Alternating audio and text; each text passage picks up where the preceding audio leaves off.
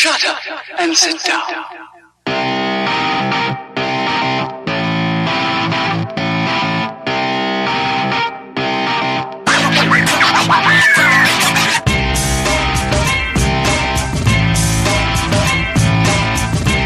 You're listening to The Bridge, keeping you connected with all things sports. Here's your host, John Lund.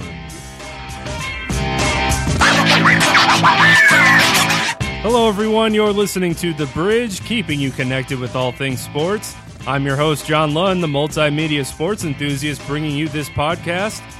Saturday was projected to be the best sports day of the year. We'll talk a little bit about that and whatever else I happen to have up my sleeve on episode 8 of The Bridge. Well, happy Sunday, everyone. This being May 3rd, 2015.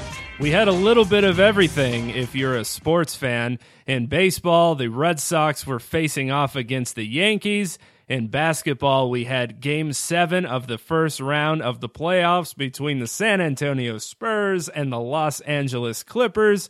In horse racing, we had the Kentucky Derby. In football, we were wrapping up the NFL draft. And in boxing, we had what was deemed the fight of the century between undefeated Floyd Mayweather going up against Manny Pacquiao in a fight that probably should have happened 5 years back.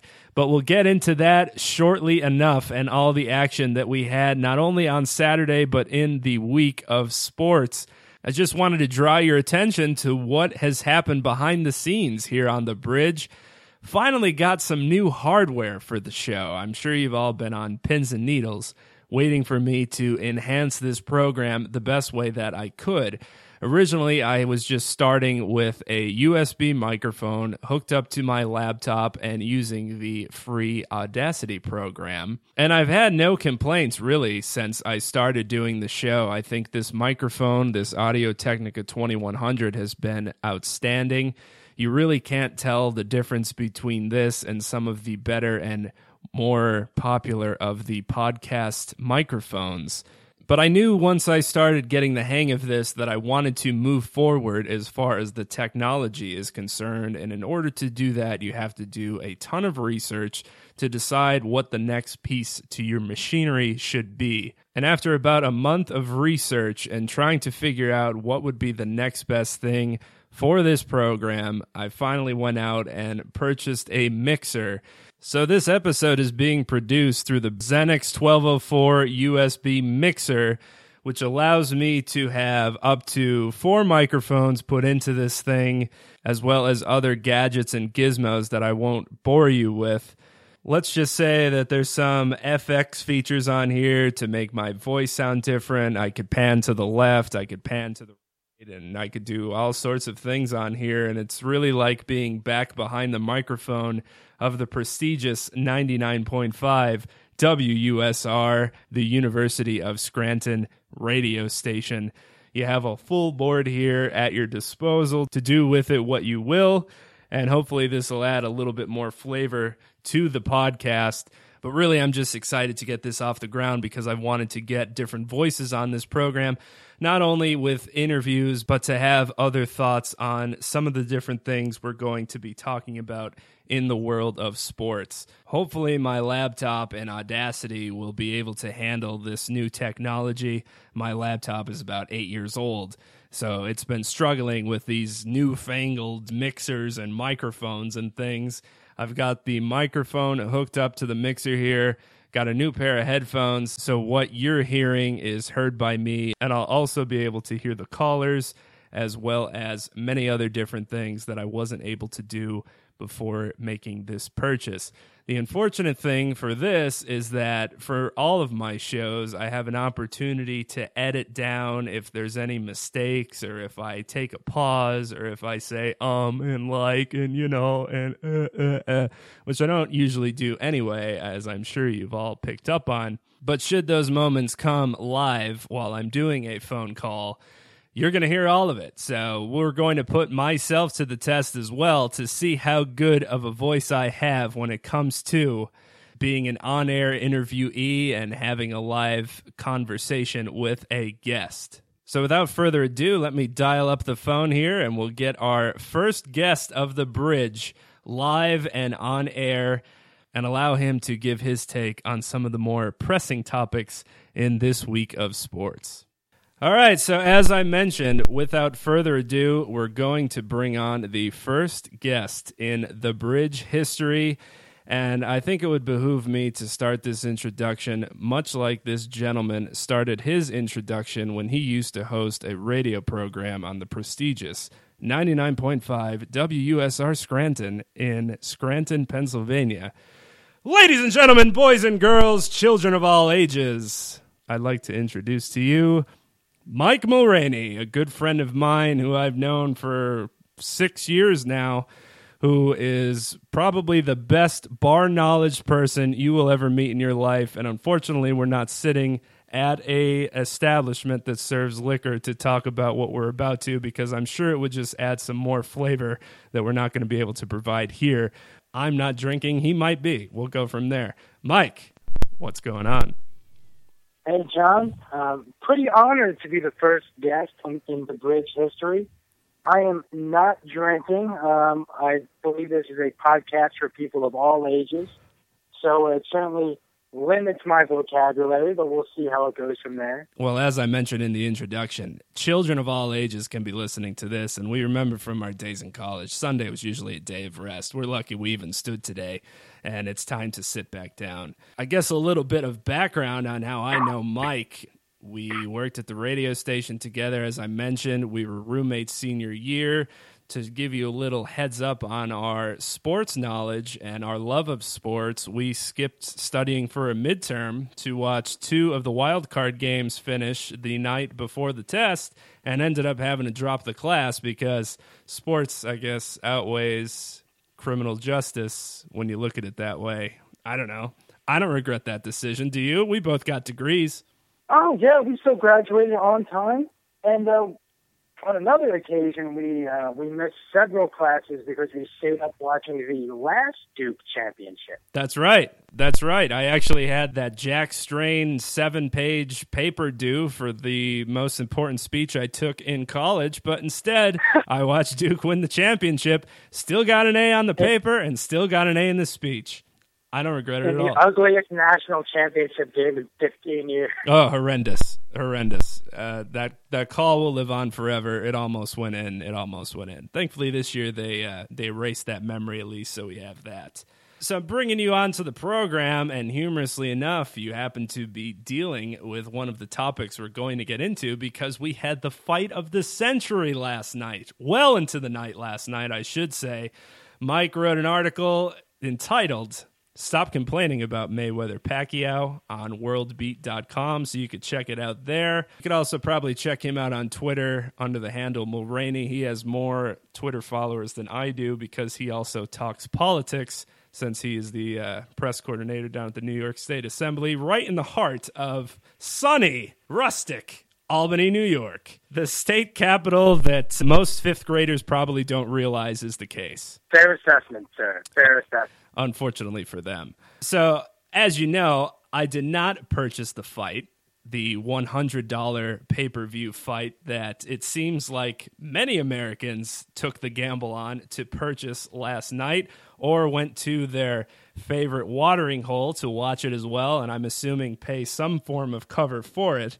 How did you watch the fight? Because I'm sure you didn't throw down that $100. Oh, no. I went to a coworker's home, and we got the whole office together and watched it over there. Well, you know, you guys have money, so... Oh, yeah. Well, some of them do up there in beautiful Albany. People have to have some sort of cash to throw around. Well, I just wanted to get some of your thoughts on the fight. I have my own. Everybody has their own. But going into this fight, a lot of people were hyping it up, as I mentioned, to be the fight of the century. And this was supposed to bring boxing back and get the blue-collared fan back involved with watching these fights. But as we know from Floyd Mayweather's past, he's not really one to have a lot of action in his fights. With 47 wins coming into this fight, were any of them exciting? Maybe a handful. but he's a defensive fighter and he knows how to get things done to at least get the win. So going into this, I really didn't expect much as far as the excitement is concerned, and as I read on Twitter all of last night, I guess that was the case as well. It seemed like a lot of people purchased the fight or got into the fight expecting it to be Ivan Drago and Rocky. Now, a lot of people were unaware of what Floyd Mayweather's boxing strategy is. He's the best technical boxer on the planet. He wins by points. He's only knocked out, I believe, 2 fighters in the last 9 years. And one of them was the infamous "you always keep your hands up" knockout from last year or 2 years ago when the guy went to hug him and Mayweather caught him. It seemed like when you went through social media last night, a lot of people who purchased the fight or went out and paid a cover for it were upset that in what they called the lack of action. A lot of that lack of action was Pacquiao couldn't hit Mayweather. Mayweather made him look slow all night. And the only thing that people are going to remember from this fight is Floyd with his arms up, taking a barrage from Pacquiao, and then putting his hands down and going, nope, 2 or 3 times in a row where just none of the punches landed or had any effect. I think they said that Pacquiao landed less than 90 punches in the entire fight. He's a puncher, and when you put a puncher in there with somebody who's defensive, somebody who's as fast as Mayweather, they're going to look that bad. Yeah, I think the best part of the fight was when Floyd stepped back and just said, nope. Like when that guy hits a 3-point shot in a pickup basketball game and just mean mugs you going down the court, that was basically like, you're not going to be able to compete with me. And you mentioned that Floyd Mayweather had outpunched or outlanded Pacquiao. It was actually somewhere around the ratio of 2-1. I think Floyd was 148 to Pacquiao's 81. But humorously enough, in the 4th, 5th, and 6th rounds, maybe around there, Pacquiao, at least on paper, appeared to have won those 10-9. So did you think early on in those middle rounds or early middle rounds that Pacquiao had any shot of taking down Floyd, or did you just think, well, he's bound to win a couple rounds? I think in those rounds, Manny won a few of them 10-9, at least on a couple of the scorecards, because of the crowd's reaction, because of how hard he was hitting Floyd while Floyd had his guard up. It definitely seemed like at that point he might have been getting something together, but Floyd, to me, always seemed like he was in control. I think the one judge scored 10-9 on behalf of Mayweather in 10 of the 12 rounds, or 9 of the 10 or 12 rounds.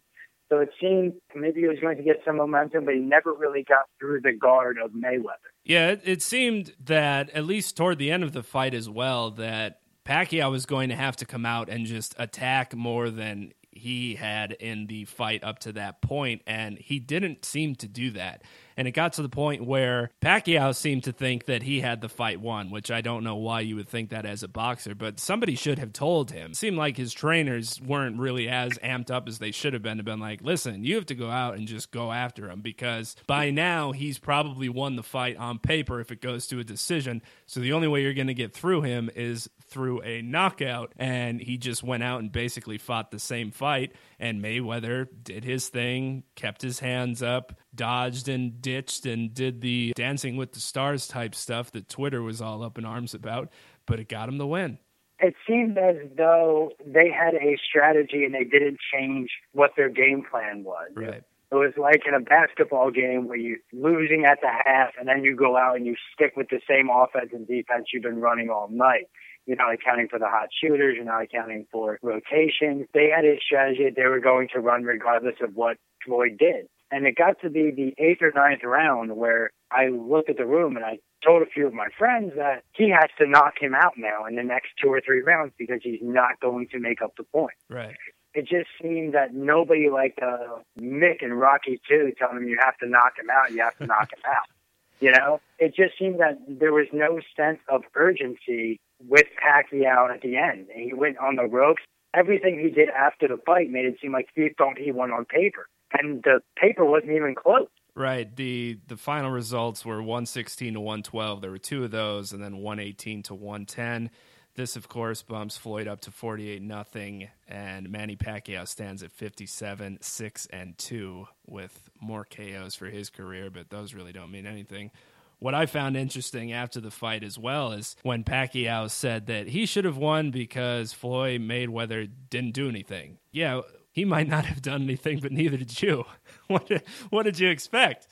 Floyd just catches you with those small jabs every time you put your hands down to throw a punch that he moved out of the way of. There was an article written by, they interviewed Oscar De La Hoya, who was the last big fight of this century when Floyd fought him. And Oscar De La Hoya said he doesn't hit hard enough to knock you out. When he catches you by surprise, it just stings. And it's not something that you take account of, but when you get to paper, you see, like you said, that Floyd outlanded Pacquiao 2-1. That's something that people have to take into account. Boxing isn't just haymakers and knockouts. Floyd knows how to win, and he knows that he doesn't have to hit you or exert as much energy in knocking you out than you have to for him. And a lot of people have said that they're a little bit disappointed with Mayweather for not making the fight exciting, but it seems like more people should be disappointed in Pacquiao, kind of like they are who we thought they were type of thing, where he's coming into this fight and people were thinking, how is he going to be able to go up against Mayweather? And at the end of the fight, it honestly didn't even look like he got hit that bad. I mean, we've seen people exit our favorite college establishment at the end of the night with more bumps and bruises than Pacquiao had on his face. So I don't really know why, as you mentioned, they didn't go out harder in those later rounds, knowing that they really needed to either knock him down or at least rattle him a little bit. And you mentioned it. They didn't change their game plan, and we ended up with a very unexciting fight, visually at least. But I'm sure Mayweather does not care because, again, he's now 48-0. I think a lot of it is this is such a big spectacle and such a big event, and people want boxing to be back so badly. People who hadn't really had an idea of who Floyd Mayweather was, other than his public persona where he plays the villain with his financial endeavors, with his large-scale gambling. And then you have his personal endeavors where he spent 60 days in jail for domestic abuse last year or 2 years ago. People wanted to tune in because they heard Pacquiao was stronger than him and Pacquiao was going to knock this guy out, who I'm sure a lot of people would love to see get knocked out because of how he acts outside of the ring. And people have this kind of romanticized notion that boxing is like Rocky. It's like Cinderella Man. There's knockouts. There's a lot of action. And I think people tuned in to see that kind of action, and they were just unfamiliar with the way Floyd fights. They're unfamiliar with the defensive technical style that's gotten him to 48-0. He wins on paper. That's what he does. And I think people got swept up in their emotions of they wanted to see Floyd get knocked out because of how he treated people, because of how he stripped the media credentials from Rachel Nichols and Michelle Beadle. And they wanted to see him get knocked down. And nobody got knocked down. It was the typical defensive technical fight that Floyd looks for and that Floyd set the pace for. What he's also done better and what his promoters have done better than almost any other boxer in the world really is to get him matched up with people that they probably know deep down that he could beat. You know, as everybody's mentioned, this is a fight that probably should have happened 5 years ago when these fighters were closer to their primes. When it happens now, going into it, you just have to think that this is going to be Floyd's fight. And the bettors, of course, in Vegas thought the same thing. We, of course, find out after the fight that Pacquiao said that he's battling a shoulder injury that might make him actually miss time because of surgery. So, of course, we find that out after the fact, to which Mayweather, in true Floyd fashion, responds, well, I'm hurt too. I'm not complaining about it. I don't think that would have changed anything either way if he was, quote-unquote, healthy. I really don't see it going any different way. I don't think the fight would have been that much different 5 years ago. I didn't really see anything last night that suggested that Manny would have taken Floyd when Floyd was faster 5 years ago. Right. I think people just like Manny a little bit more back then because he was getting more KOs. And it was like, oh, boy, somebody wanted another face of boxing, and they were making it Manny Pacquiao, which was fine for the sport. But I agree with you completely that if this happens 5 years ago, it's going to go the same way probably. And it would have been a lot more interesting considering how often Pacquiao has been put to sleep in the last few of his fights, where at least the last couple of times he's ended up face down or back down on the mat. Made for some good memes. Making a lot of good memes. So just to take a quick excerpt here from that story that you wrote that people can find, of course, at worldbeat.com. In Floyd's recent fights, he's aged better and more richly than a fine wine from the rolling hills of France.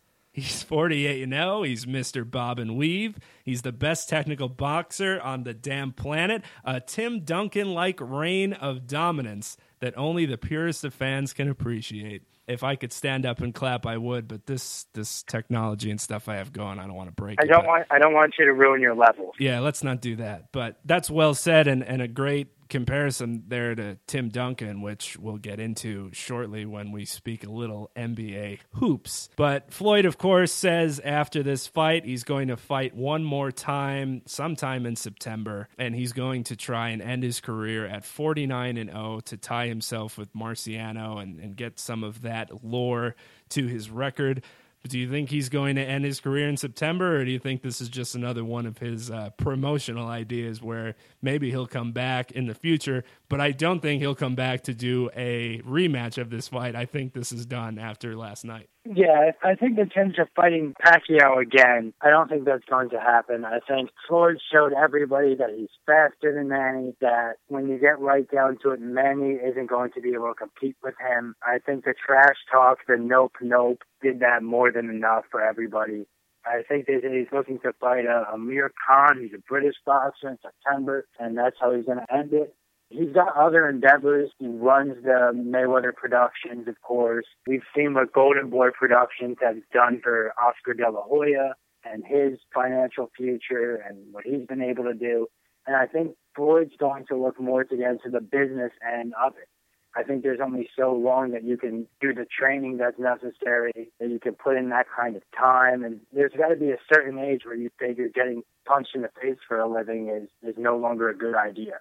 Right, and he's only 38 years old, so you know that he wants to enjoy the spoils from this sport for his whole life and not be one of those aged boxers. Like you look at Muhammad Ali now, who has Parkinson's disease pretty bad, and other fighters that have had to go through their injuries. I'm sure he would rather spend his money on new vehicles than hospital bills. But I've been trying to think of a way to make boxing more exciting for the John Doe public, if you will, because everybody's been, I guess, saddened that boxing may be dead, and what are they going to do to bring it back? I'm trying to come up with something as to what they could do to help this sport out. And if you look at the other popular sports in the United States, you've got playoff systems that really bring people together while they're watching that sport. We were in the NBA playoffs now, and we'll be in them for another 2.5 years until June.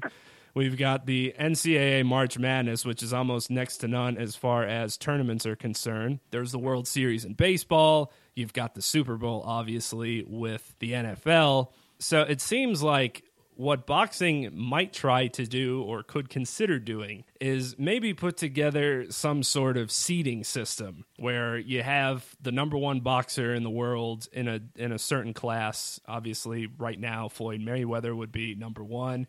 And if you put different seeds on people and make them box more frequently than it currently stands, and force them into having to face opponents, have a more serious system where this is when you're going to be fighting, then you have X amount of days to rest up. The unfortunate part is obviously the money aspect of everything. You're going to have to pay these boxers. These two guys last night, as we know, come in already making $100 million at least, win or lose. So you don't really have that hunger going into that match. So I've been trying to come up with some sort of system or idea as to what they can do to help the sport, kind of a tournament of champions type thing over a couple month period where you kind of have a bracket going and you go up against different guys. The unfortunate part, as we know, is boxing doesn't have a commissioner and there's promoters and Don King is still alive. So I don't really know what they can do, but it seemed like something like that might get people to come back into the sport. I think part of what hurts boxing is that there's so many championship belts within the same weight class. Right. Last night, I believe they unified 4 or 5 different championships in that one match, where they have a different title belt for almost each promotion. I believe Floyd came in with 3 championships and Pacquiao came in with 2. Right. And they unified a certain amount of those titles, which is crazy. When you get into the heavyweight championships, there's several of those. I think the MMA hurts boxing to an extent. because in the MMA, actually, I think it was UFC UK, the Twitter account, they put out a tweet kind of trolling boxing and Floyd Mayweather going, this is what happens when you try to grab up and try to hug in UFC. And it was Ronda Rousey slamming somebody to the mat, tried to grab her. It's a lot easier to market heavyweights. It's a lot easier to market Tyson when he was at the peak and when he was the baddest man on the planet. And it's easier to get Lennox Lewis, or when George Foreman came out of retirement and fought when he became the oldest heavyweight champion of all time. That's kind of circusy and lends itself to being promoted in a certain way. The MMA, it's a lot more action if you're looking for something that's violent there. I think a lot of the head trauma stuff we see with the NFL, I think that hurts boxing because people are now very cautious when it comes to concussions and CTE and long-term damage. Yeah, I think this fight was one of the best ways that boxing could kind of put itself on the map, especially if Pacquiao ended up winning, because odds are Floyd probably would have wanted a rematch, so they would again get that. But to see people's reactions to what ended up happening and not being excited means that they're probably not going to throw down the $100 if there's ever a fight like this in the future, which they would probably be foolish to do anyway. And these two boxers are on the tail end of their careers, so they're going to be out of the sport.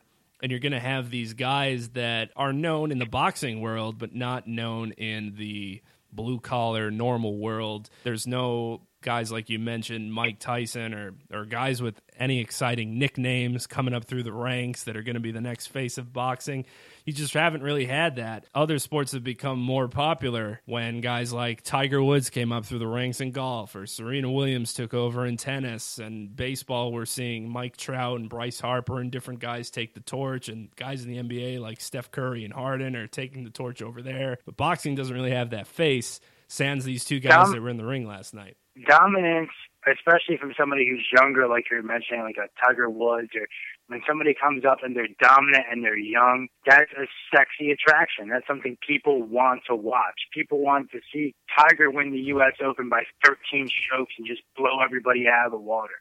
People wanted to see Tyson run across the ring and knock guys out in 43 seconds. People love watching Ronda Rousey. She's probably the most marketable UFC standout, and she won her last two matches combined in 30 seconds. People love that. I think Floyd would be more marketable. I don't want to say Floyd would be more marketable. He'd be a better face and ambassador for boxing if he didn't play up the villain aspects with his financial success and his personal issues and the domestic abuse trial and whatnot. But you need to have somebody come onto the scene and start dominating, knocking people out, or having something that makes them stand out. And it's going to be very difficult because it's hard to know if there's anybody like that currently coming through the sport. Right, and plus the attention span of viewers is so small than what it used to be. I mean, last night's fight gets underway almost close to midnight. It doesn't end till around 1 a.m. It goes the full length, the full 12 rounds. People don't really have the attention spans to wait until, say, September for Floyd's next fight, or to wait these 5 or 6 years when we should have had this fight 5 or 6 years ago. They want things to happen quick. The good fighters are making money. The good trainers are with those good fighters making money, so they're not going to want to change anything. I don't really see an answer for it. What more can we say? We thought we might be in for a good fight last night, but as you mentioned, overhyped. The fight went as expected. As a boxing fan, you expected it to happen that way, and Floyd Mayweather remains undefeated. So I guess we can move on, if you will. We'll talk a little bit NBA basketball. I know you dabble a little bit with the hoops. So we had the first round of the playoffs finally wrap up in the NBA, ending Saturday night. And the Clippers end up taking down the Spurs 111-109. Were you surprised by that end result? I've been telling anybody who will listen that over the last 18 years since nothing started, I feel every year the Spurs don't win. It's kind of fluky. I think that last Los Angeles-San Antonio series was the best basketball that we're going to see throughout the rest of the playoffs. I can agree with that. It was so exciting. It's almost unfair that we had to get that series in the first couple of weeks of the playoffs. Chris Paul hitting that shot at the end of the game was crazy. It was something that those playoff commercials are built around. I think Los Angeles is going to be a tough out for any team that's left in the West. Beating San Antonio is something that usually gets you right through to the finals. But we'll see if they can keep up with the Splash Brothers in Golden State. This playoffs in the first round have kind of been a disappointment, except for this series. You had a pair of 6-game series that really didn't have any drama. There were 3 sweeps. There were 2 other 5-game series that were pretty boring. And then you had this series, as you mentioned, probably should not have been happening in the first round. And that's always what's baffled me about the NBA, is that for whatever reason, they put emphasis on divisions. And honest to God, I usually don't even remember there's divisions in the NBA because it really doesn't make a difference in the scheme of things when you talk about divisions. It's more important, obviously, in baseball and in football. In the NBA, you don't think divisions, you just think conferences, East and West. So you had Portland this year winning the division, and they were given the 4th seed, and they only had the 6th best record in the West. And then you had the Spurs on the final day of the season entering the game in 2nd place and then ending up in 6th place after losing the game. So it doesn't make any sense at all logically. The Clippers would have then been the team playing the Blazers and probably would have won in 5 games. The Spurs would have played the Grizzlies, and that probably would have given them some problems, but I think they could have beat them. And then you'd have the Clippers obviously rested for this series. They're going to be playing against the Rockets. And then you'd have the Spurs playing the Warriors, which would be an immaculate series, something that we've almost been waiting to see happen, and we can't because the Clippers knocked them off. But you have to give credit to the Clippers. This seems to be their coming out game where they finally had their star players make shots down the stretch. What's been a knock on Chris Paul for his career is he's never got the Clippers out of the second round of the playoffs. And then we had those couple games earlier in the series where Blake Griffin ends up missing a shot late, and they had that goaltending basket interference to have them lose the game. They get blown out in Game 3, and you think that the Spurs are going to take control. But for the Spurs to lose twice at home, have the opportunity to send the series home twice and not be able to do it, this was just not something we've seen yet from the Spurs, and you have to give the Clippers credit for doing that. Absolutely. I don't think anybody was more excited in Los Angeles than their owner, Steve Ballmer. Oh, absolutely. On the court, screaming. It was the last game in San Antonio where he's chewing on the towel, and he's got his face in his hand, and he's owned that team for 1 season. I'm worried for his health if they make it out of the second round. If they get to a conference championship game or the finals, I don't know if he's going to be able to make it. He's super fan number 1 for the Clippers. I think people might just go to games and watch gifts of Steve Ballmer. He's definitely given Mark Cuban a run for his money when it comes to most vivacious and incredibly into his team as far as an owner is concerned. But we've yet to see him pull a Mark Cuban and start barking at the refs and running onto the court during the game if he doesn't like a call. I don't know if he's going to be that type of owner. I think Cuban's time would be better off yelling at Rajon Rondo these days and not the officiate. I think that's the poor Rondo. Rondo took one of the biggest dives, I think, in NBA history when it comes to them just sitting him on the bench and saying, your back hurts, doesn't it? You're not playing anymore this series. We're not even going to give you whatever you were supposed to get as far as playoff wages are concerned. Good luck. But, of course, the Lakers will sign him. Yeah, enjoy the rest of your career in Los Angeles, it appears, because they'll probably throw money his way. What have they got to lose? So we have the Clippers moving on. This was, at least in Game 7 in particular, was a game that you really could see what they're able to do if everyone on their team is playing fluidly and with the potential that they're capable of. You had Blake Griffin getting a triple-double, and nobody really even knew about it after the game. A quiet triple-double, if you will. I don't even know if those are possible. The only one that gets those is probably LeBron.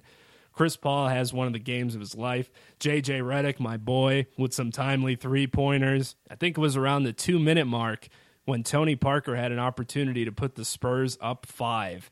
They had a 3-point lead. He had like a 2-on-1 type thing going. He could have either dribbled it out or take a pull-up jumper, pass it. He ends up going for a floater, and that rims out. J.J. Redick comes down, hits a 3, and they get a 5-point swing with around 2 minutes to go in that game that broke the Spurs, really. So that was exciting to see. You had, Crawford doing his thing off the bench. You had DeAndre Jordan not play in the fourth quarter till it mattered, so they didn't have to follow him. So this seems like the Clippers team that we've kind of been waiting for the past 3, 4, 5 years. All these pieces they've been able to put on this team haven't really amounted to what people expected. Perhaps this is the year for them to do that. They have to go through James Harden, however, in the Rockets. James Harden, of course, not the MVP, second to Steph Curry, who we'll get to. But do you think the Rockets will take down the Clippers, or do you see the Clippers being able to take down this Houston Rockets team, that another team that's been playing well in the first round of the playoffs, coming together? Dwight Howard's actually doing stuff. Where do you see that series going? I think it's going to be a very interesting series because neither starting center could probably be on the floor in the entirety of the fourth quarter or the last 4 or 5 minutes of the quarter based on the score and the situation. It's Howard and DeAndre Jordan. Neither of them can make free throws consistently. So we're going to see a lot of Chris Paul. We're going to see a lot of Blake Griffin. When it comes to Houston, we'll see what James Harden can do without Howard, his battery mate on the floor. I think we'll see a Clippers team that will take the series in 6.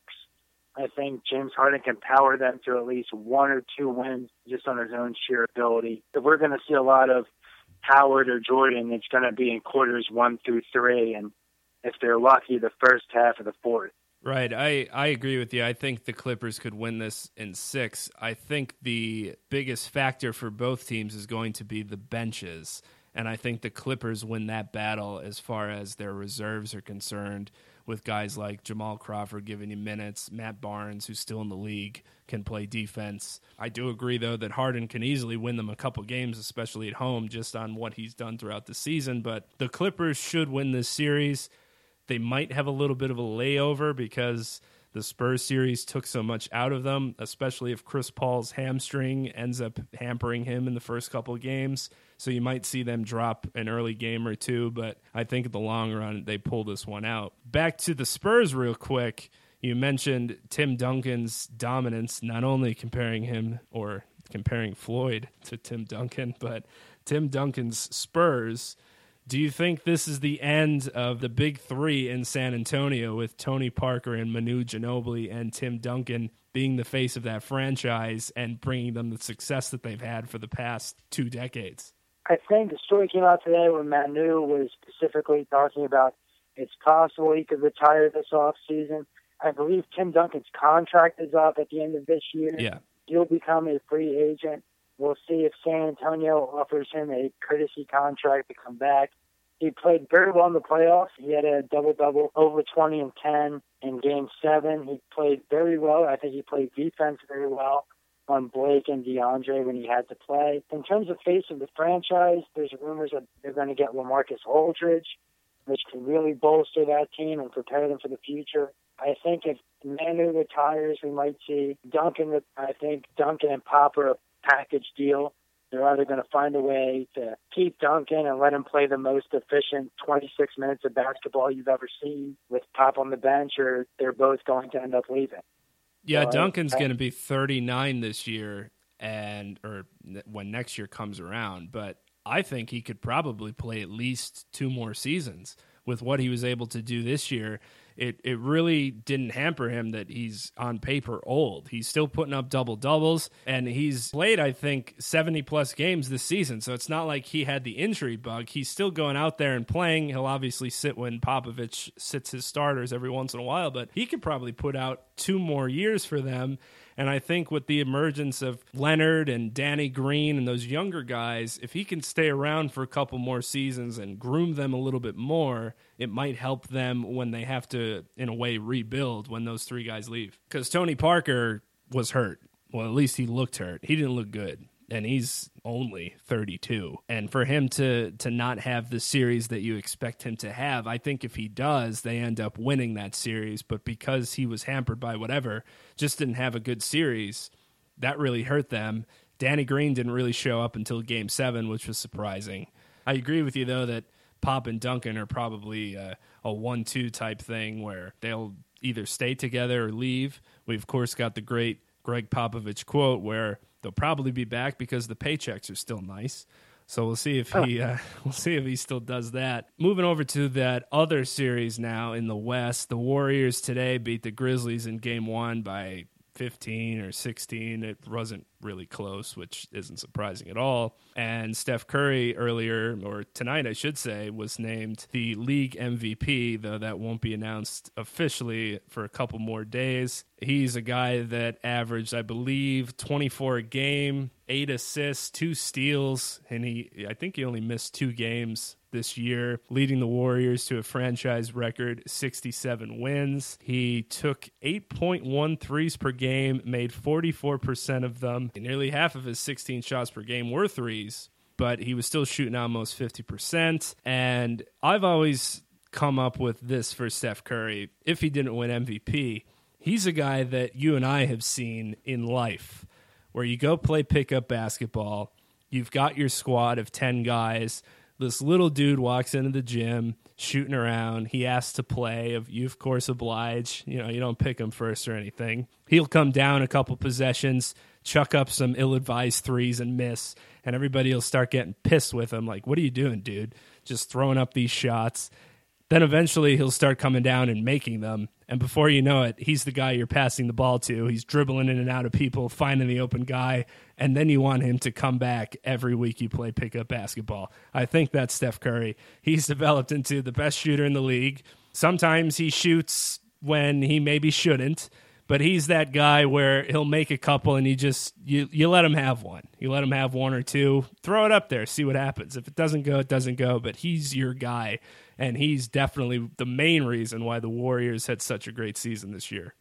Absolutely. I think Steve Kerr has that team in a great position. He obviously inherited a pretty decent roster from Mark Jackson last year. It's very rare that you come in and you have a Steph Curry and a Klay Thompson and a defensive presence like Bogut.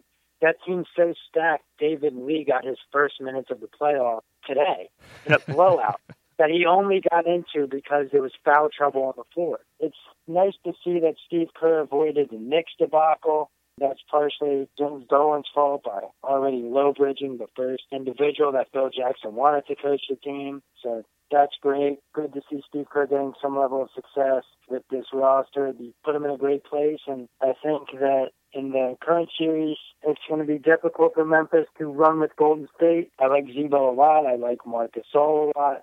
Conley being out with that broken face is not great for them. Golden State looks to be clicking on all cylinders. They played lights out in this game. Today, it wasn't as close as the score suggested. The blowout was a lot bigger earlier in the third quarter and at halftime. So I think they're cruising, and Steph Curry was the correct choice for MVP this year. I think that's another series you could see where the Grizzlies might try and steal a game on their home floor, much like the Pelicans did against the Warriors. The Grizzlies might be able to hold on to that if they go into a fourth quarter with a 20-point lead. You wouldn't think that they would give it up as well, but you never know. I think Memphis might steal a game or two, but I can't see the Warriors losing this series. I can't see the Warriors not making it out of the West. It seems like they're the team to beat, and they can match up with the remaining teams left in the playoffs, whether or not the Clippers end up beating the Rockets or vice versa. I really think that they're the team to beat, and I don't see anyone stopping them until they get to the NBA Finals. And they could end up playing either the Cavs or the Bulls, who is another series going on. The Bulls, on paper, you would think, look or should be a lot better than they actually have been. Derrick Rose is back, thankfully, for Bulls fans and for the team itself. The Bulls, in general, it seems, aren't as good as they were a couple years ago, even though they have the same players. I don't know whether or not it was because they had that underdog role a couple years ago where you had guys like Taj Gibson dunking over D. Wade and LeBron, and you were like, oh, who are these Bulls? Wait until they get healthy in a couple more years. But they haven't really had that yet. They could. Joakim Noah, Jimmy Butler, they have players on their roster that could compete with the Cavs, who now have to go through this series without Kevin Love. How do you see that series going up now that the Cavs are going to be relying fully on Kyrie Irving and LeBron James? I think that early on here with J.R. Smith's 2-game suspension for punching Jay Crowder in the face. The Bulls have to win either one or both of these games to set themselves up in a position to win the series. There are points in the last series where Noah looked old. It's starting to look like Thibodeau's strategy of playing Jimmy Butler every single night, all night, is starting to wear on Butler. It's starting to wear on Noah, the amount of minutes he's playing. We're going to see what they're going to get from those guys in this series, but their best chance is to get out ahead or take away home floor from the Cavs in the first couple of games with J.R. Smith hurt. Without Smith, without Love, you start looking at the Cavs bench, and it's kind of a who's who of guys you wanted on NBA Jam 2006 with Sean Marion, and there's Mike Miller with the same 3 working vertebrae he's had for 5 years. The barnstorming crew that LeBron brings with him everywhere, who rides the coattails and tries to vulture championships from other role players. We're going to see exactly what Sean Marion has in the tank, what James Jones has in the tank. Shockingly missing from the conversation is Ray Allen, who didn't make the trip with LeBron James, but was also up in the air for that. I don't really know if the Kevin Love injury is going to affect them that much. When LeBron was with the Heat and Chris Bosh didn't have to play or was hurt, he would just fill in that 4 spot and still score what he usually scores, even more so.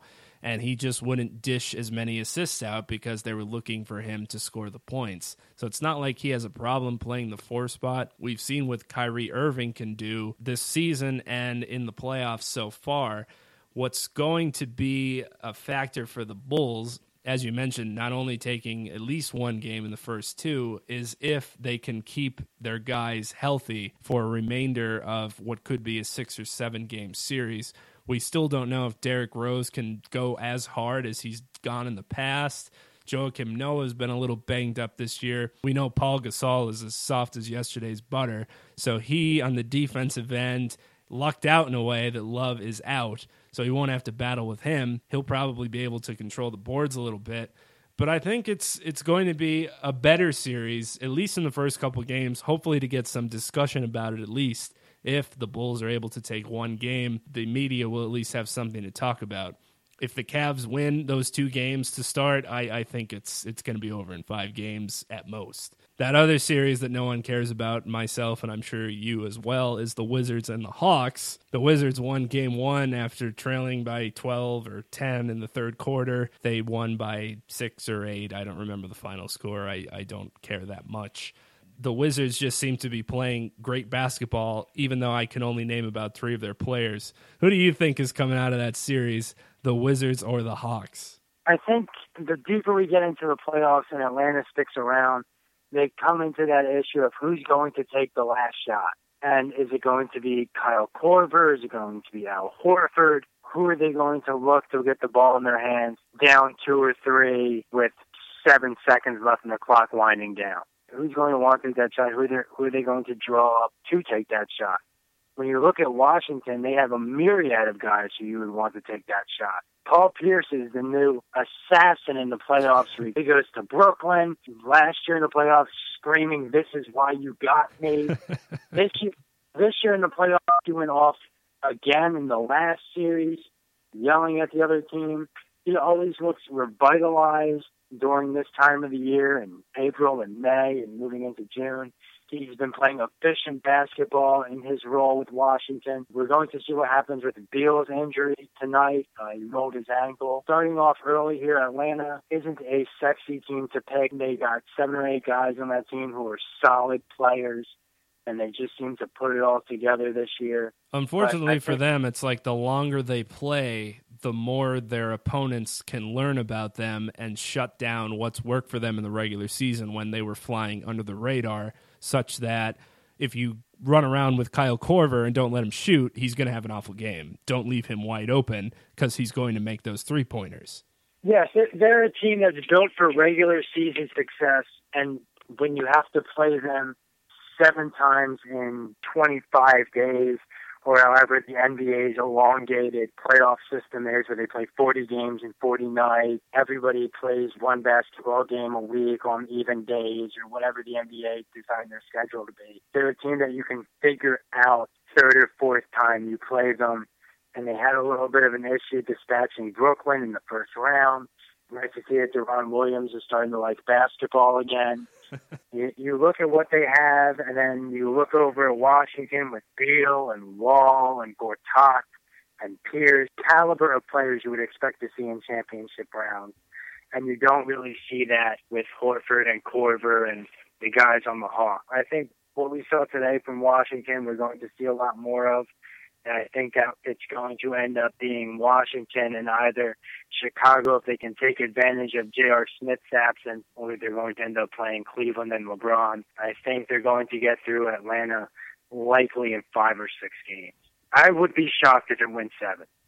Well, I guess real quick, the last thing there is on the table is a brief roundup of the NFL draft, because we're not going to go through every damn pick because we have lives.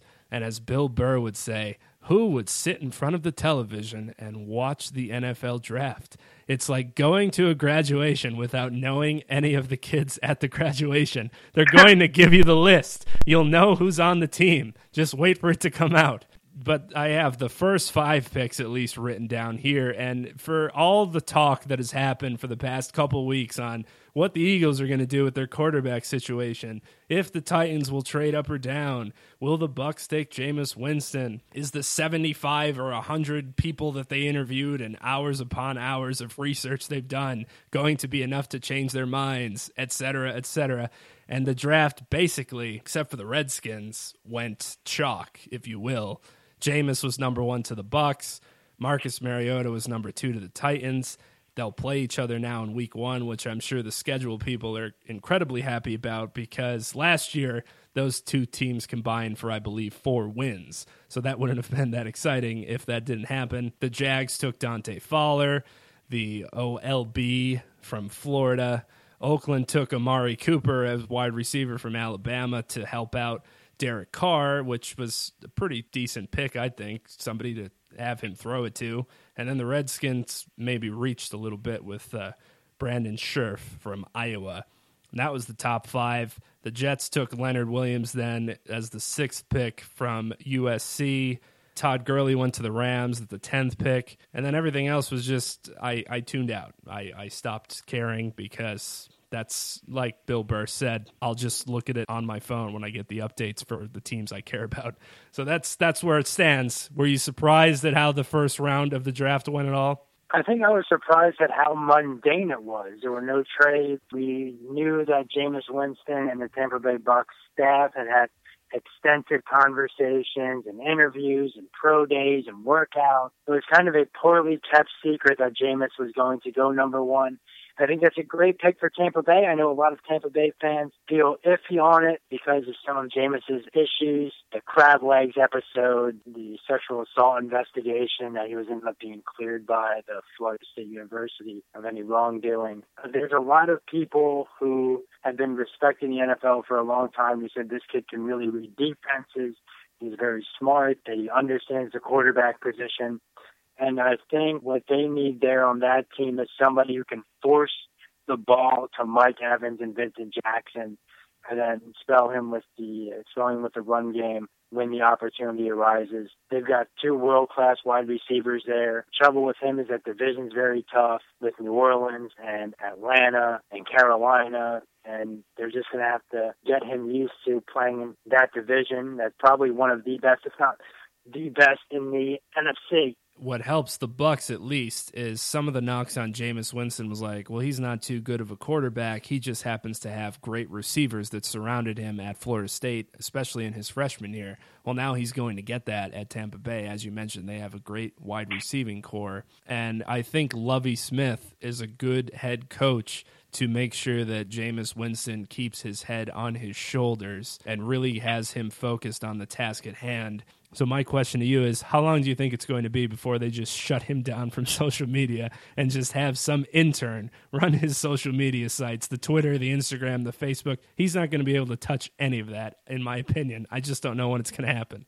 I think one of the first actions they're going to do is have a discussion about what is expected of him on social media. I think that Jameis is a funny guy. I like the crab legs thing. I thought it was funny. I think it's something that was blown out of proportion a little bit to start questioning a guy's draft stock because he went in and his friend was going to hook him up with a free lunch, and I guess his friend wasn't in that day, whatever the story goes, where Jameis is basically thinking he's going to get a free lunch and it never occurred. That's what college is. College is about trying to find out what you can get for free. That's right. One of the best things we ever did for the radio station was get T-shirts. People love T-shirts. If people were offering you a free lunch, we're familiar with a lot of people who seek out free lunches. That's right. So it's something that I thought was overblown. I think Jameis is a very talented quarterback. I think he's going to be fine. I think everybody's going to be really excited for that Tampa Bay-Tennessee matchup. Two teams who play in very tough divisions. We'll see what kind of future they have. I think it certainly worked out schedule-wise. The Crab Legs picture was really the only thing that was newsworthy other than the fact that the Jets and the Raiders didn't screw up a pick. Right. And Roger Goodell called Marcus Mariota Marcus Mariota. Yes. Which is crazy because when they showed the picture of him getting ready to call Jameis, it had the phonetic spelling of the name underneath his name on the card. It was almost like a graduation card you give to the superintendent or the principal, and there's no way for them to screw the name up, and somehow Goodell did it. Well, he didn't want to be there. He's got things. Oh, yeah. I'm sure he's got a lot of stuff going on, but you would have figured the two names you would absolutely know going up to the podium without the card would be Jameis Winston and Marcus Mariota. And for Marcus, the poor kid, the Titans give him a call to tell them that they're going to draft him, and the call drops before they even say anything. So he was basically pranked by his first NFL team. So not a good day for Marcus. I don't know if he had any crab legs, but he should I'm sure get the contract will make up for it. Yeah, I'm sure in Hawaii he'll find some other ways to enjoy his night. Were you surprised by your Indianapolis Colts taking a wide receiver in the first round instead of trying to boost up their defense or offensive line? I believe the 3 or 4 picks following that were defensive picks, which is good. Everybody knows they have a world-class offense. Their problem is they can't stop anybody, especially now they lost Sergio Brown to Jacksonville. He was the guy who got popular for doing the Ric Flair promo. Right. At the end of games, specifically at the end of that playoff game. Give me 2 claps and a Ric Flair. So we'll see what kind of defense they mount next year. They're still going to score 40 points a game. They played against Tennessee twice and Jacksonville twice. They kind of ruled that division. They've ruled that division for a long time, regardless of whether it was Luck or Manning. The first-round wide receiver, that's great, but the 4 or 5 picks following it that were all defensive is more of what kind of style I was hoping for. I think we've covered the full gamut then of all the exciting sports that happened over the week and on Saturday. We didn't touch on the Kentucky Derby because American Pharoah won, the favorite one. It was a crappy day for people in Vegas. Not that exciting.